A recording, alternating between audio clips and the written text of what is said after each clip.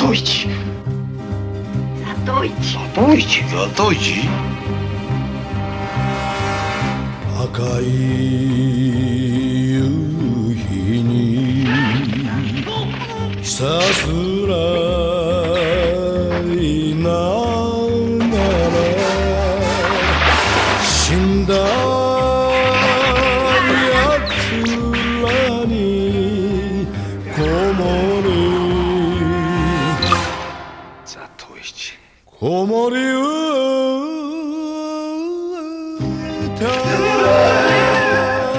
Welcome to The Blind Podsman, a podcast dedicated to all things Zatoichi. I am your host, Patrick, and with me is my co-host, Jason. Hey, Patrick. How are you? Good. How about yourself, man? Doing okay. Been a pretty heavy couple weeks. I understand you went camping, though, right? Yes, I just got back last night this morning at about 5. Went up on Friday, came down this morning. Turns out I don't like camping. Okay. It's good to find out. Good to learn. I found it very claustrophobic. I do not like not having the ability to bathe. That makes me sound like a baby, I know, but I just feel like absolute garbage if I don't take a shower every day. No, I feel that. We're recording this in the afternoon, and I've yet to take a shower. I was doing some upkeep around the place here, and yeah, I feel gross now. Even before you mentioned it, I felt gross. I was like, I need to take a shower eventually. It feels like I had a very big workout without actually doing anything. That's I know where you're coming from. Yeah, it's a gross feeling. Actually, on that note, I was kind of seeing the filthy sheen from Kentaro Kentaro Shatsu here in Zatoichi, because he's a traveling dude. He probably doesn't take a lot of baths and whatnot.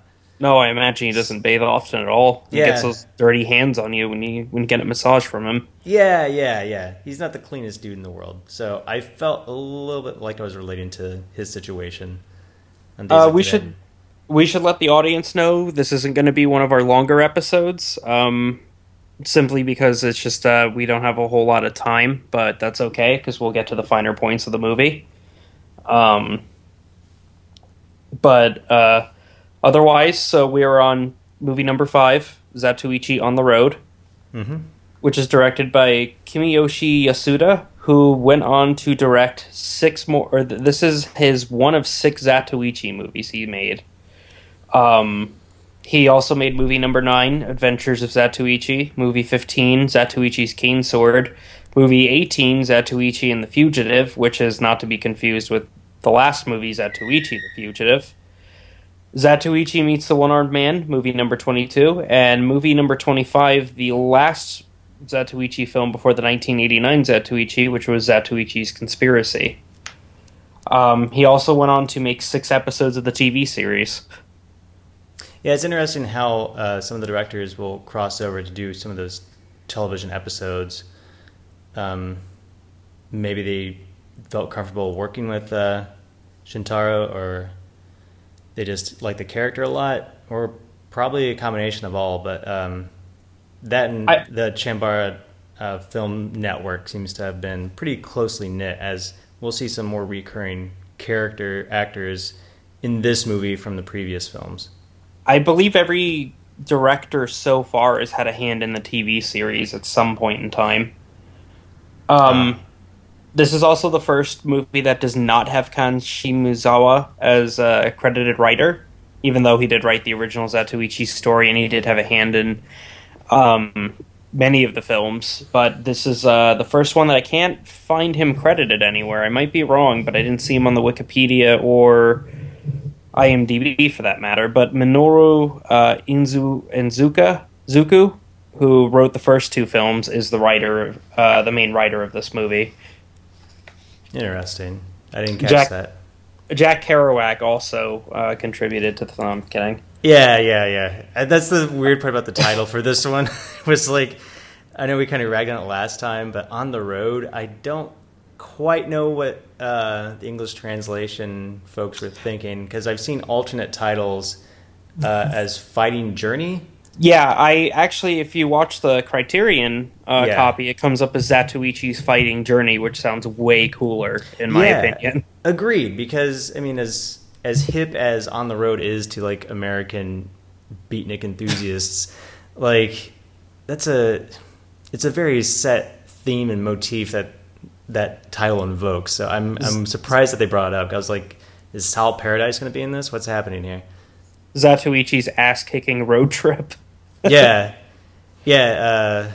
I want the mad ones. I want the ones who burn out quickly, or that I slice in half with like a candle.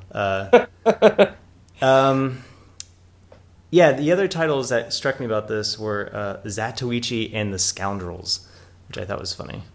That's a good title too. Like, It's also a great band name. So if anybody wants to yeah, do like a Zatoichi tribute band, I would choose that one.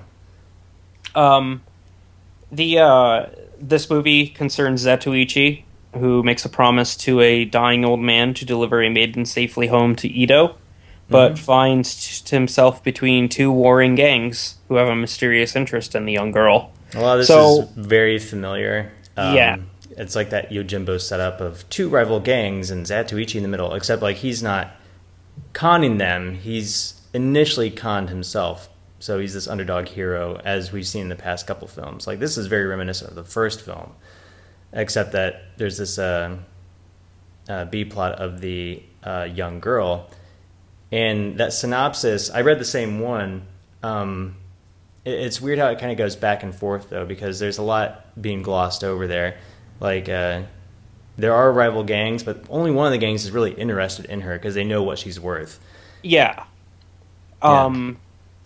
The interest, I believe, is one gang wants to kill her and the other one wants to ransom the family for her. So it's not that mysterious at all. Like, Yeah, yeah. Again, we have all these boss situations in different towns that are rivals with one another, but they also have like different means of income. And one of them, and this is kind of a first for the series, one of them is like a travel agency. Like their main concern is getting people from point A to point B, but they're real devious about it. And there were some of the most like heinous characters that I've seen in the series so far. Like the guy who's the boss of this gang, the travel agency gang that I'm so fond of here. There's Tomegoro, who's played by Yoshio Yoshida.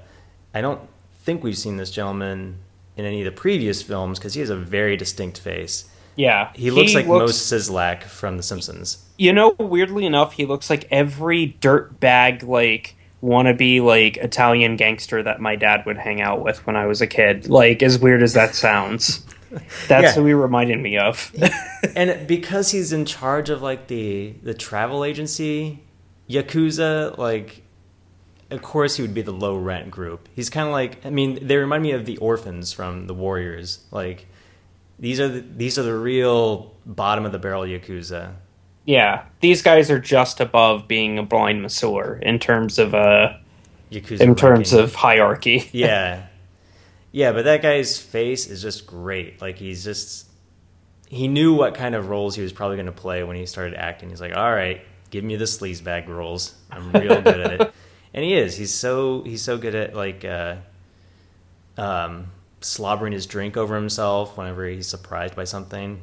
Or like whenever he's scared, he just has like this kind of like that kind of like over exaggerated look on him and stuff. Yeah, and it's a lot of fun to watch. The other bosses that are involved are not as...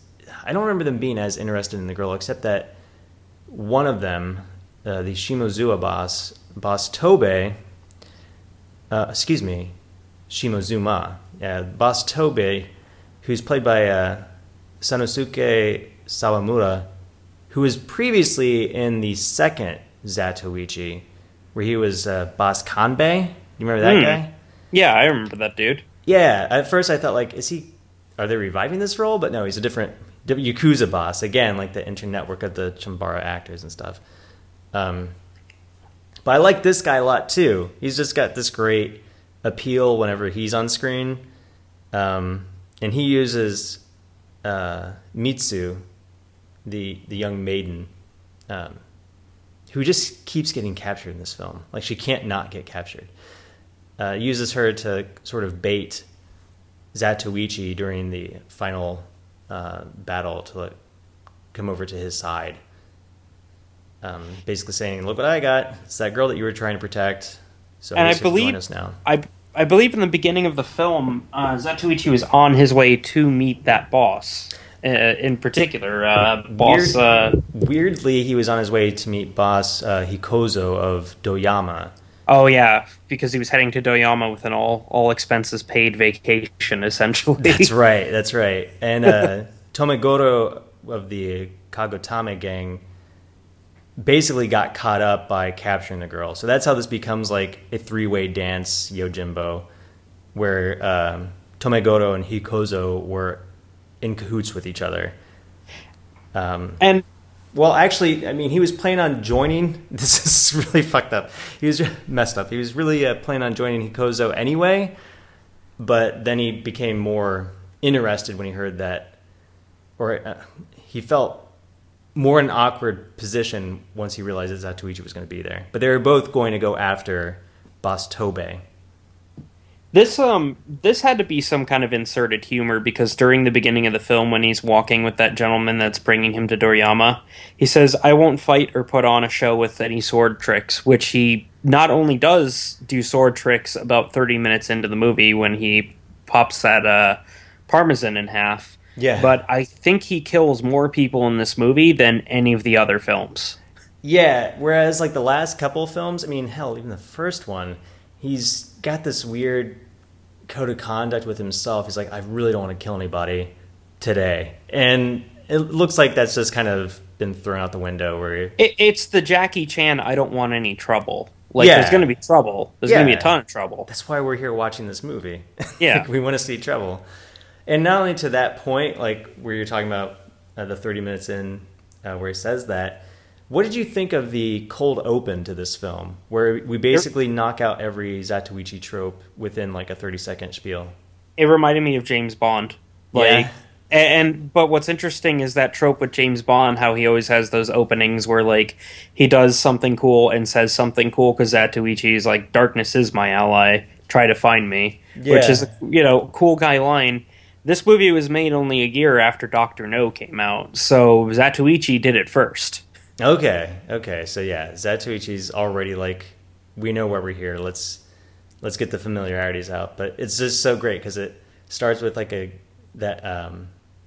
game of dice being done. Zatoichi calling it out, slicing a candle vertically in half, and saying that catchphrase, and then like slicing up a couple of dudes, and then like the title card comes up.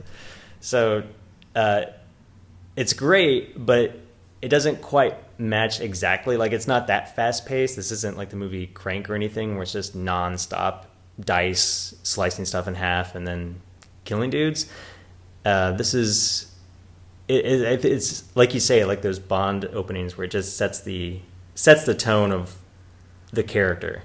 Because I believe the action-packed, cool one-liner Bond openings didn't start happening until Goldfinger, which didn't come out until a year later.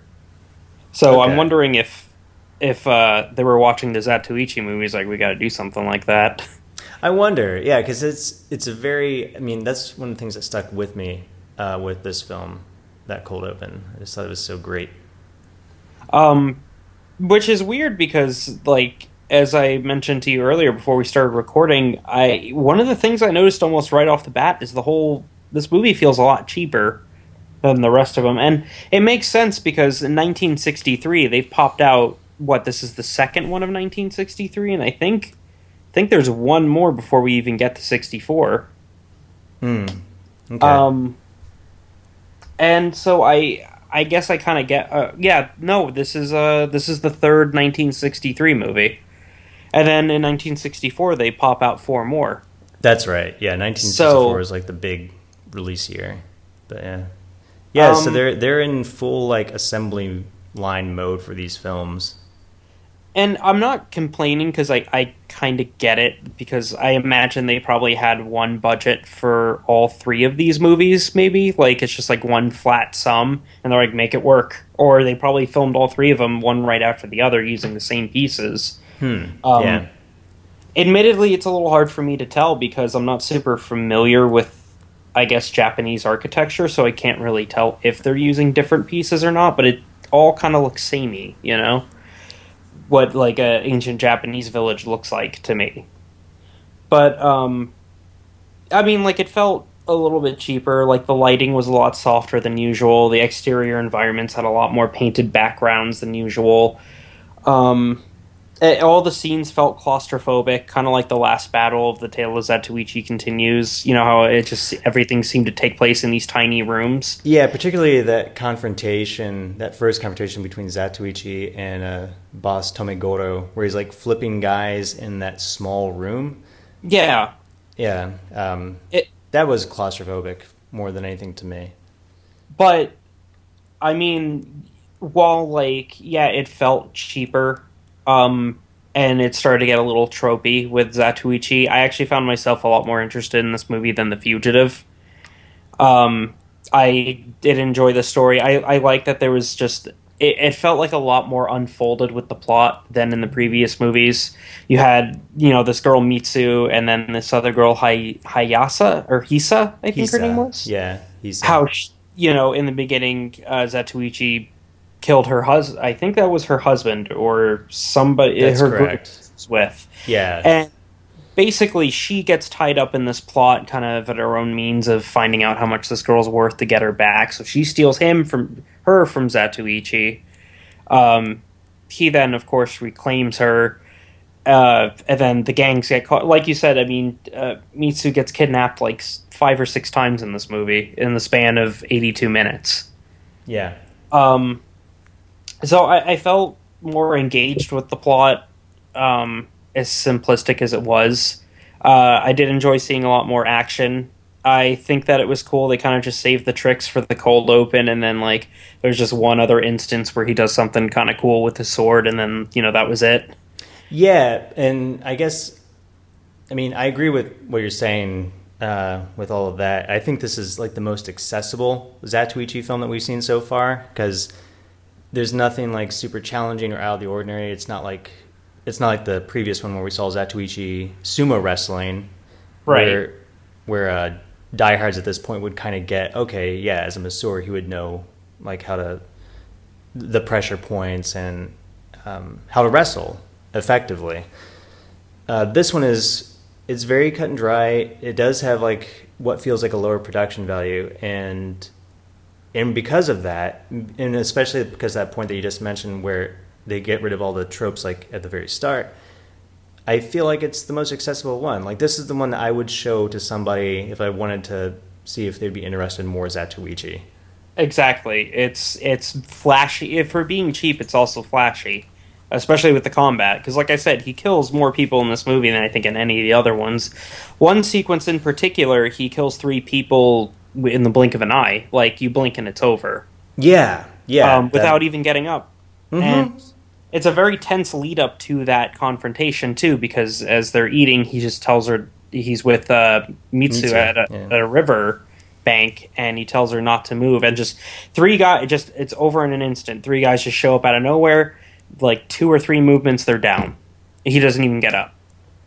Yeah, and I'm not totally familiar with like the damsel in distress trope for Chambara films, but the actress who plays Mitsu is really great at softening the scene.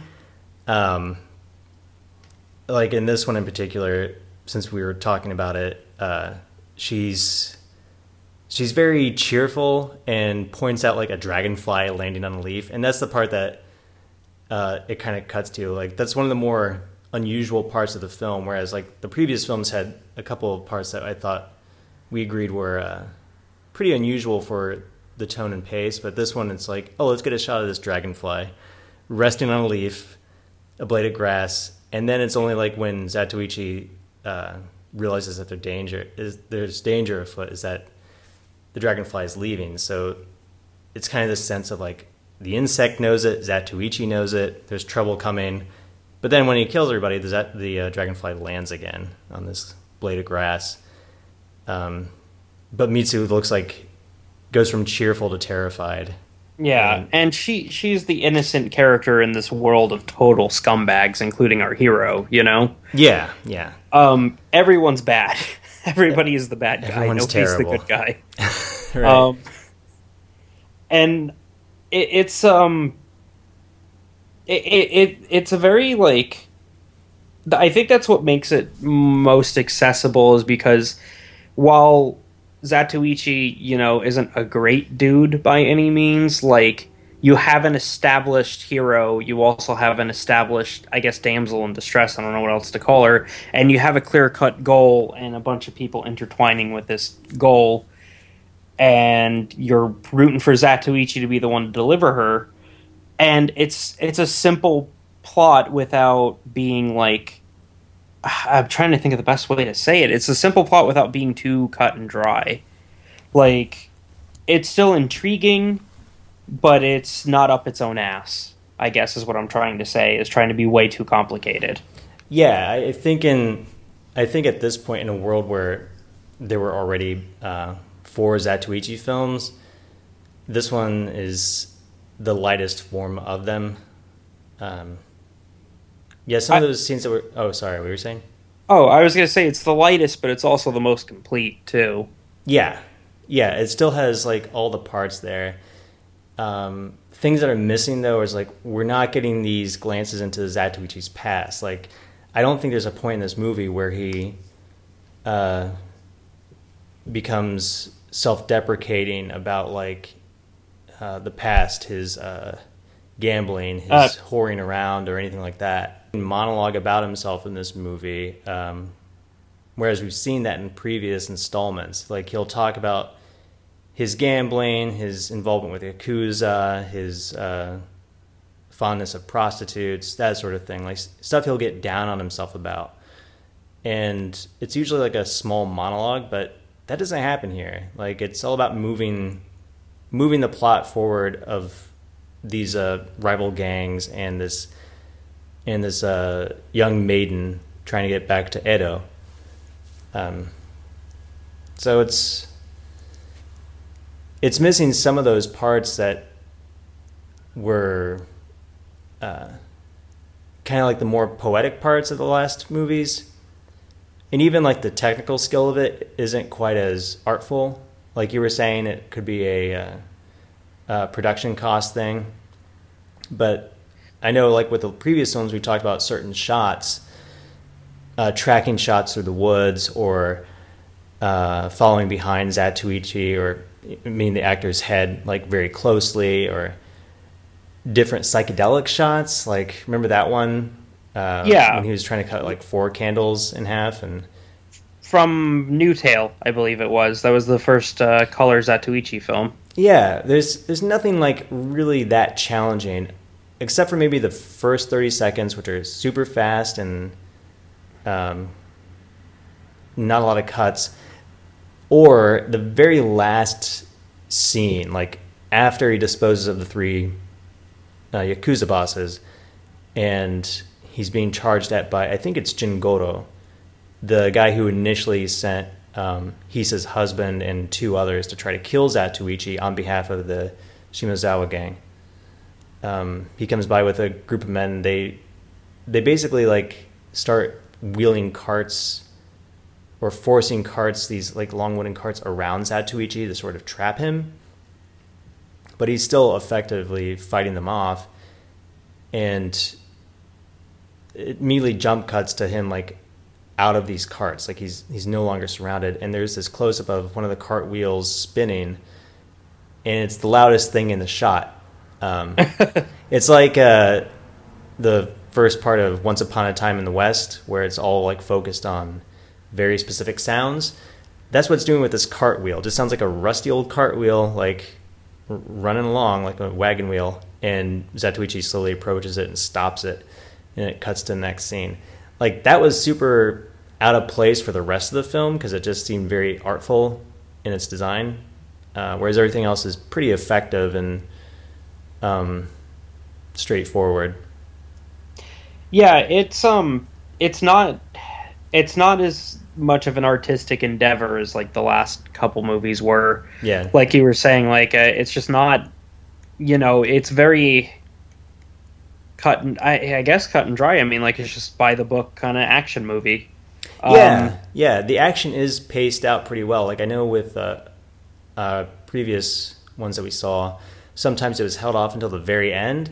But in this one, it's like about every 10 or 15 minutes, it's paced out to where like Zatoichi's going to slice up some dudes. That's just how it is. So it does keep attention like that. Again, another reason why I think it's a good bet for introducing somebody to the Zatoichi films. And I think this is probably the first one that, and I've said this before, but this time I'm right, this is the first one that breaks away from the original movies. Because The Fugitive, of course, had Otane in it. True. Who, of course, you'd have to see Tale of Zatoichi, and Tale of Zatoichi Continues, and then New Tale of Zatoichi was, of course, a direct sequel to Zatoichi. The Tale of Zatoichi Continues, but this time there's nothing. That's an excellent It's all point. completely new. Yeah, that's an excellent point. And again, like he's not touching back on any of the key aspects of his life, so we don't have any of that to go on. Hell, there's not even like anybody from his past. Like we've encountered his brother, his teacher, his old friends or something. But this time it's like, oh, Doyama gang wants to have me over? Okay, I guess. Looks like I'm doing this thing. So it's totally a casual familiarity is it. That's it. Completely unattached. Bachelor living Zatoichi. Like he's got nothing tying him down. Yeah, everyone in his life is dead. So oh God.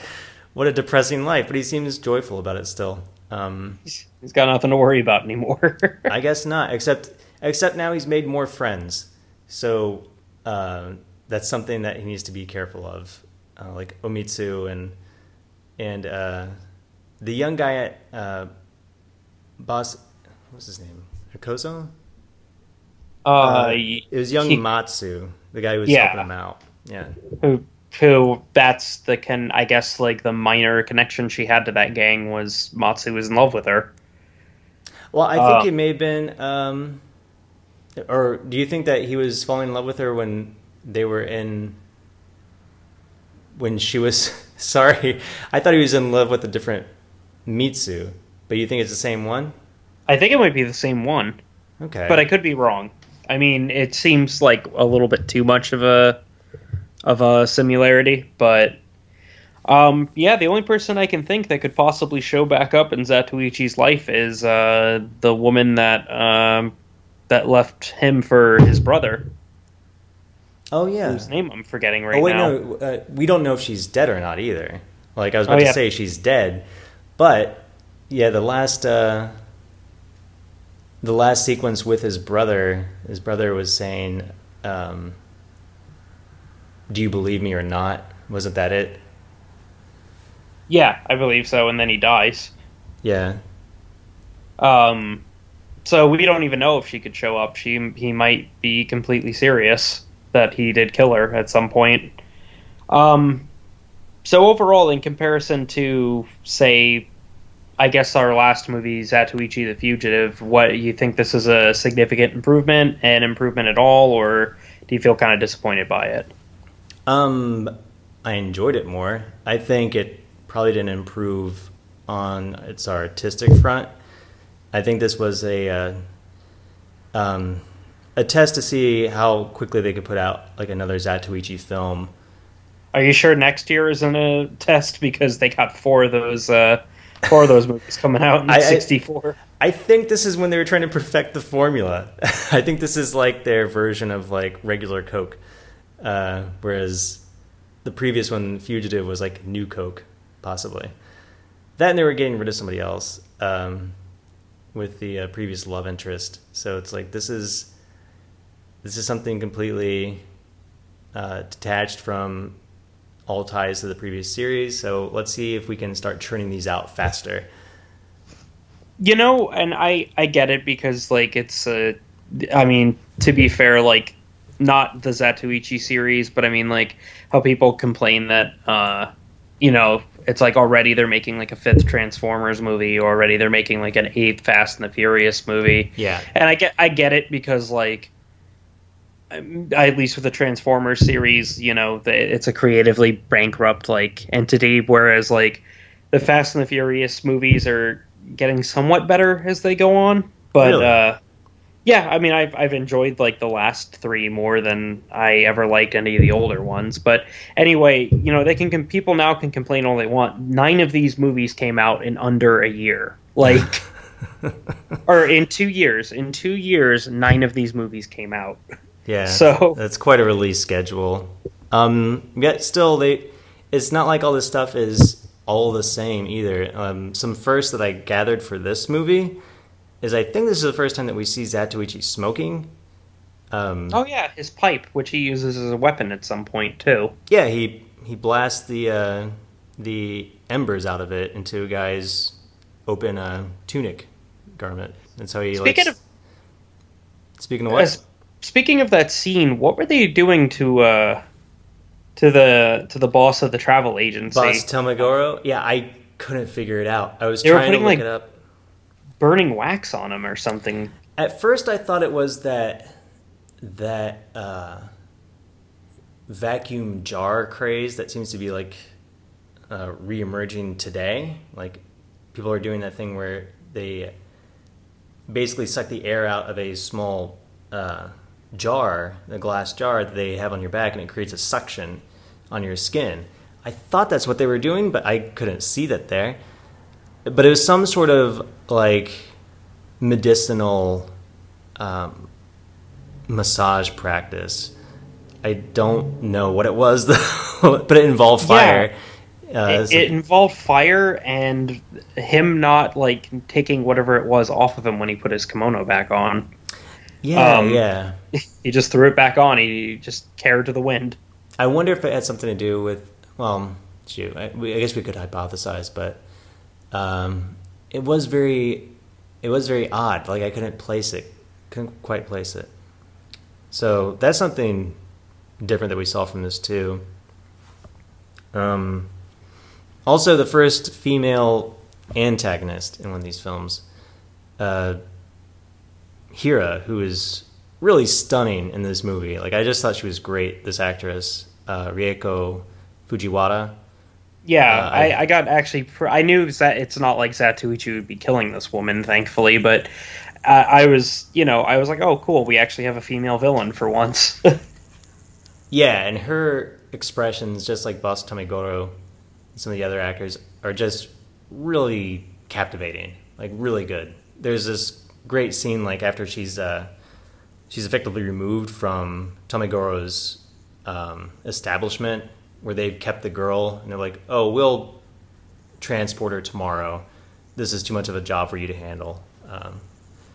So she's removed, and Zatoichi immediately finds her, and then like he kind of corners her in this cart holding area. So he's like, those carts we probably saw later on in the movie. probably, yeah. I mean, I guess to bookend it, yeah, like he's trying to basically trap her within like this confined space, and she just looks terrified. Like she knows that he's blind and all this, and she's looking to get revenge on him by basically transporting this girl instead and make a fool out of him. But no, she looks totally scared. I mean, really good actress. Yeah, and I think it comes with her, like, I mean, working in, I guess, secret to transport this girl instead, but also at the same time maybe just underestimating the legend of Zatoichi until he's, right there in your face, and then that's when you start to freak out a little bit. Yeah. Also, that whole chase sequence went on for quite a while of him just cornering her in that room. It did. I gotta say, like, with the reason that Mitsu had been like on the run because this samurai, this feudal lord, it seemed like both that they were saying, but I'm pretty sure it was like just a samurai, had sexually assaulted her, or was attempting to, and she stabbed him in the face with a hairpin and left. Yep, and those hairpins are big. Yeah, and I was just like, I was terrified at where this movie was headed when she was left in the stead of that of Boss Tamegoro's gang.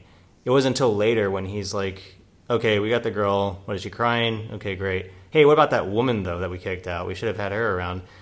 Like, it was sleazy, but I was like, okay, at least they're not doing any gross stuff with Mitsu's character. Yeah, funny enough, before I watched this movie in two parts. I watched part of it on the Blu-rays and part of it at work on my laptop. Yeah. And I believe when I was about to watch the second part, I was trying to figure out where I left off on Hulu, and I just hit a random spot close to where I thought I had left off, and it just showed the part where they're dragging Hisa out of the room. Yeah. And I was like, oh no, don't do this, Zatoichi. Yeah, exactly. Like, that's why that chase scene out there, where Zatoichi's like basically cornering Hisa, it's like, what are you all doing? That girl's still stuck in with her. Those creeps. Like, we have to get that girl out of there. Like, I was really on edge. And I know that Hisa ends up aiding Mitsu at the end, but like, still, like, she should have. It's like you said, they should have just teamed up and tried to get her out of there, because that, in realistically speaking, that is not a great situation for a young lady to be in. Yeah. Like, I mean, I was relieved that the film was not taking the characters to these like super dark places, but it was just a weird, unfortunate point of tension for this movie. It was just kind of awkward. Yeah. otherwise, like, in the grand scheme of the film, it's, people are put in dangerous situations. I definitely felt for them. I ended up watching this twice, actually, because I just dug it that much. But it was a good film. I enjoyed it. Yeah, I agree. I think I like it about a bit more than The Fugitive? 3 and 4. I believe so. Probably, it was a solid movie. I think 3 is still up there. I forget what I said last time that my favorite would be, but he's either 2 or 3. I think it was 3. I still think 3 is my favorite, but this one was like, this is one I'll have on hand if I ever want to introduce somebody to Zatoichi. Yeah, I'm glad we're getting into like New Eyes territory, where like it's getting safe to show somebody new like this film series, because with the rest of them, if you have to sit down and explain what's going on, no matter how minor the detail, you're gonna definitely lessen your enjoyment of the movie as well as the person that you're watching it with. Yeah. Oh, one other thing, and just thinking about like introducing this film to other people, there is one odd audio aspect of this film. Like, the score is great. It's still the same person, Akira Ifukube, who's doing the music, and it's still interesting. Like, it goes into different places with the music and the score for the background. However, there's 2 instances of these eating scenes, which we don't really see that often in these films, like Zatoichi with a mouthful of food. But there's 2 scenes with dialogue in it that you can tell that they dubbed over. In one case, the first case, it's just Zatoichi. So it's just Kentaro doing Ichi's voice. No, excuse me, Shintaro Katsu doing Ichi's voice as he's like has a mouthful of food. And at first I just thought like, okay, maybe poor dub. But even when you read the subtitles and you go back to watching the actor's face, you'll hear sounds like clearly defined consonants and vowel sounds coming out of Ichi's mouth, even when his mouth is closed. Later, like that riverbank eating scene, both actors are redoing their voices for that, and it's kind of awkward. Like, that was unusual and may have been like poor production. They probably just couldn't capture the dialogue the first go round, especially the second time, because Zatoichi's really going at it with that rice ball. I imagine wind probably is what probably wind or something is what did it if they were like outside. But then again, who knows? You only see like a little bit of that river. For all we know, it could have been another soundstage. But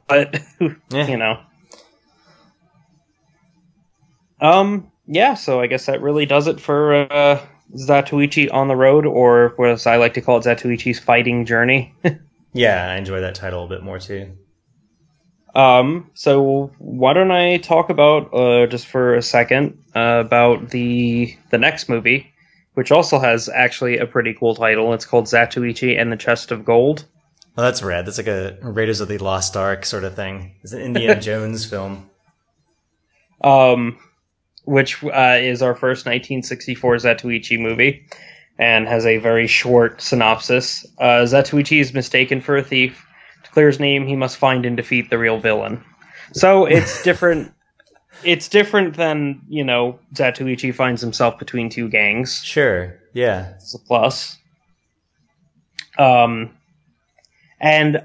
this film also marks the return of Shintaro Katsu's real-life brother, Tomisaburo Wakayama. From the second one. I don't know in what context, if it's the same character or what the context of the actor being there is, but I guess we'll find out in 2 weeks. Maybe a flashback or something. This might be a prequel. Cool.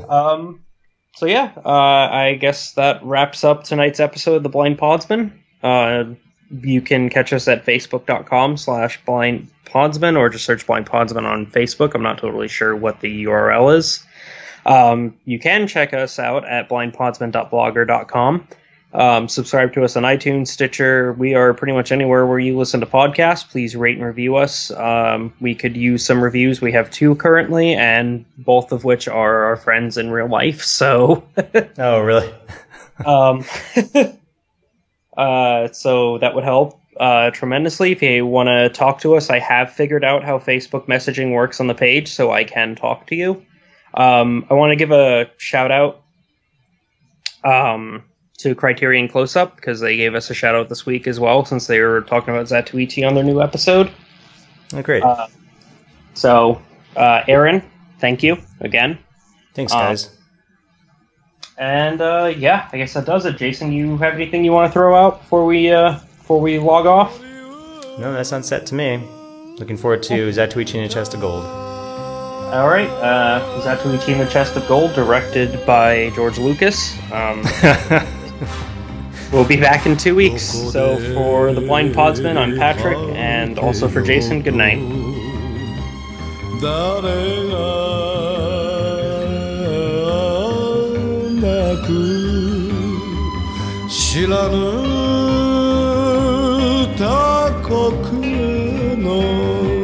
セ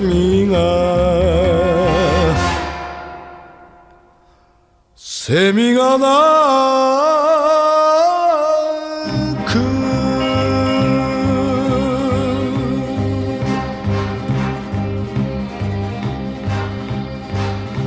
起きちゃならねえ人来た時にゃ目先が真っ暗になっちまう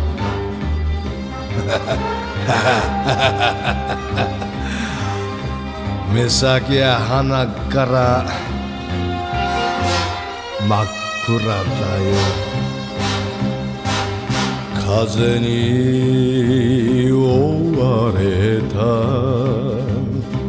さすらいものよ死んでゆくときゃ一人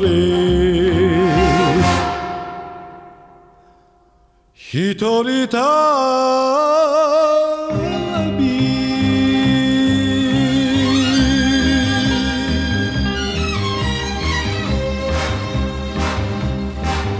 バカなやつらに手向けてやろうか俺の情けのこもりこもり